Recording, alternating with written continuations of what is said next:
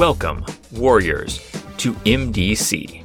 In this series, I'm examining every single goddamn page of the Secrets of Shadaloo supplement for the Street Fighter storytelling game, intent on uncovering the single biggest secret on each page. Every episode covers one page, every episode is short. Secrets of Shadaloo was published in 1994 by White Wolf Game Studio.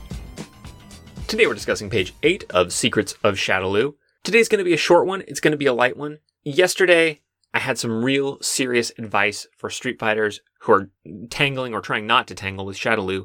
Survival shit. How to avoid revenants, how to hide their bodies, how to gather up their sunglasses and get yourself off the hook for throat punching and skeletonizing a bunch of trench coat wearing assholes. But not every secret of Shadaloo is so grim. Some of the secrets of Shadaloo are just little bits of trivia, just little bits of personality to get to know the organization better, get to know the people better. And hey, you know what? It's a global terror/crime/dictatorship organization, but we like to have fun here. And today, it's one of those days. We have another full-page illustration. It precedes the beginning of Into the Heart of Darkness, which is chapter 2. It has all kinds of great info about Shadaloo and how it operates. It's about to get real meaty here on the podcast.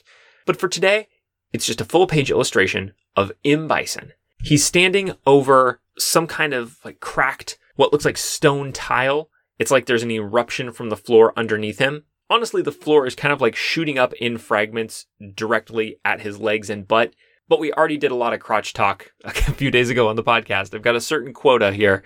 Part of my instinct for podcasting is on any given day, I kind of got to feel out the audience. Like, how recently have I done a real intense crotch focus episode? Do they have the patience for it again yet? I think not today. So let's not talk about the fact that Bison has got the floor shooting directly up his butt beneath him.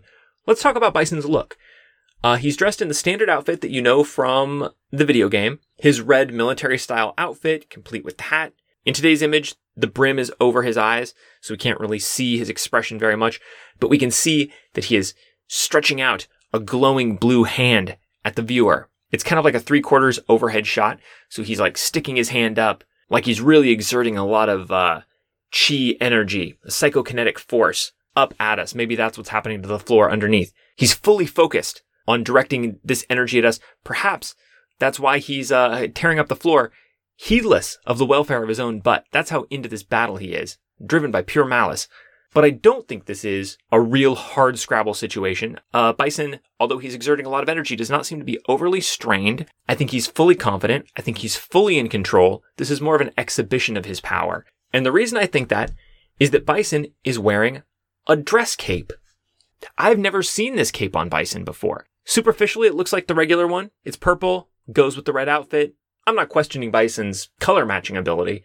The red and purple here, it's a classic. But the cape is kind of billowing with psychokinetic force. And first of all, there's a neat little kind of metal tassel on the corner of the cape. But more importantly, we can see the interior of the cape. We can see the lining. And the lining has this yellow and black pattern inside that I've never seen in Bison's cloak before. For the second time in as many weeks, I invite you to please Google image search M. Bison. If you look at M. Bison's capes, you're going to see him without a cape. You're going to see him with solid purple. You're going to see him with solid black. If Google has the same opinion of you as it does of me, you may see quite a sexy Cammy M. Bison cosplay by someone called Viv Sai, which I did bookmark for later. What you won't find is a Bison cape with this fancy pants pattern interior, just as we did with the cover where we saw Bison in a very unusual, candid moment, looking impassive, looking tired, looking maybe a little bit empty. Here we see Bison doing something for Bison, a little something special. It's like when you wear your fancy underwear, just for you, just so that you know about it. Bison here, I think this is like a home run situation for him. This is not a fight he's worried about losing. It's either just a straight up exhibition of his power, or he's in a fight with a total pushover of some kind. And he decided, the cape I'm wearing today is in no peril. This is about having fun, stretching my muscles a little bit. I'm a dictator. Let me go do some dictating. Just kind of take the old tyranny out for a spin today. And so he wore his nice, fancy special cape with the detail work. You'll know, if you're familiar with Street Fighter 2, the video game, that when you go to fight Bison, sometimes he'll whip his cape off and throw it aside before he fights you. You're not whipping aside a cape like this to the ground in an arena when there's fireballs and shit. No way. So you can understand why there aren't a lot of images of Bison in this cape. I think he made it or bought it as a gift to himself and then found, you know what, this is too nice for me to wear. That's a predicament we can all relate to, whether we're dictators or not. But I appreciate that Bison has found an occasion here to wear this. It tells us something about the man at the top of the Shadaloo organization. He's very private. There's no one else at the apex of the Shadaloo pyramid. It's just Bison. It's a lonely existence. And I think having achieved a lot of his goals, it can feel a little bit empty. Once again, see the cover, right? That look on his face. The result is, in public life, Bison, a very forceful figure, clearly good at delegating. We're going to see. I have questions about his org chart. I have questions about the choices he made in setting up the organization, but he's not trying to do everything himself, right? So that's a positive. Whenever you see him interacting with others, it's going to be big, intimidating smiles. It's going to be big, like, I am displeased with you, I'm going to force choke you kind of frowns. But by himself, I think he's doing little things to keep his life interesting. He's playing a little game with himself. Hey, when I go out to crush the dissidents today, I'm going to try to incorporate one insult starting with every letter of the alphabet. Starting with abject dog, maybe wrapping up with zoons, what fools. Just to like brighten my attitude while I'm having a very busy day at the office, crushing dissent. And this cape is part of that. This cape is what shows us that the fact that Bison has a fancy cape, a dress cape, it's not part of a uniform, not a real uniform. So it's not like it shows rank or anything like that. It's just, this is a little detail to make Bison feel like he looks good. He's expressing himself that little extra bit with the interior lining of the cape. And I think it's a charming look at a little bit of self-care by a man who, you know, frankly, give this poor guy a break. He's steeped in blood. And who are we to say he shouldn't have some nice things? What else is he going to do with the blood money? I ask you. Anyway, that's enough about Bison the man. This was a nice little glimpse, but we've got a long way to go up the whole pyramid of Shadaloo before we have a full understanding of who Bison is and how we can take him down. Join me next time as our introduction to the organization of Shadaloo begins in Chapter 2, Heart of Darkness, on MDC.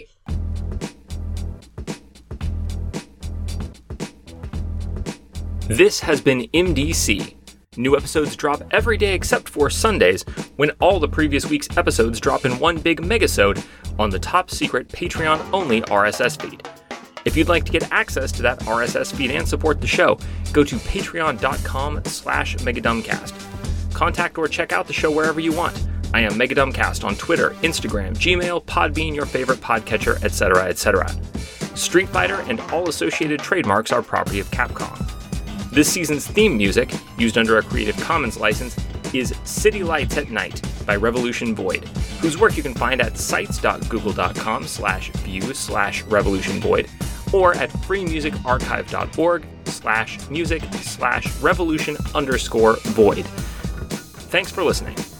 Now get lost. You can't compare with my power.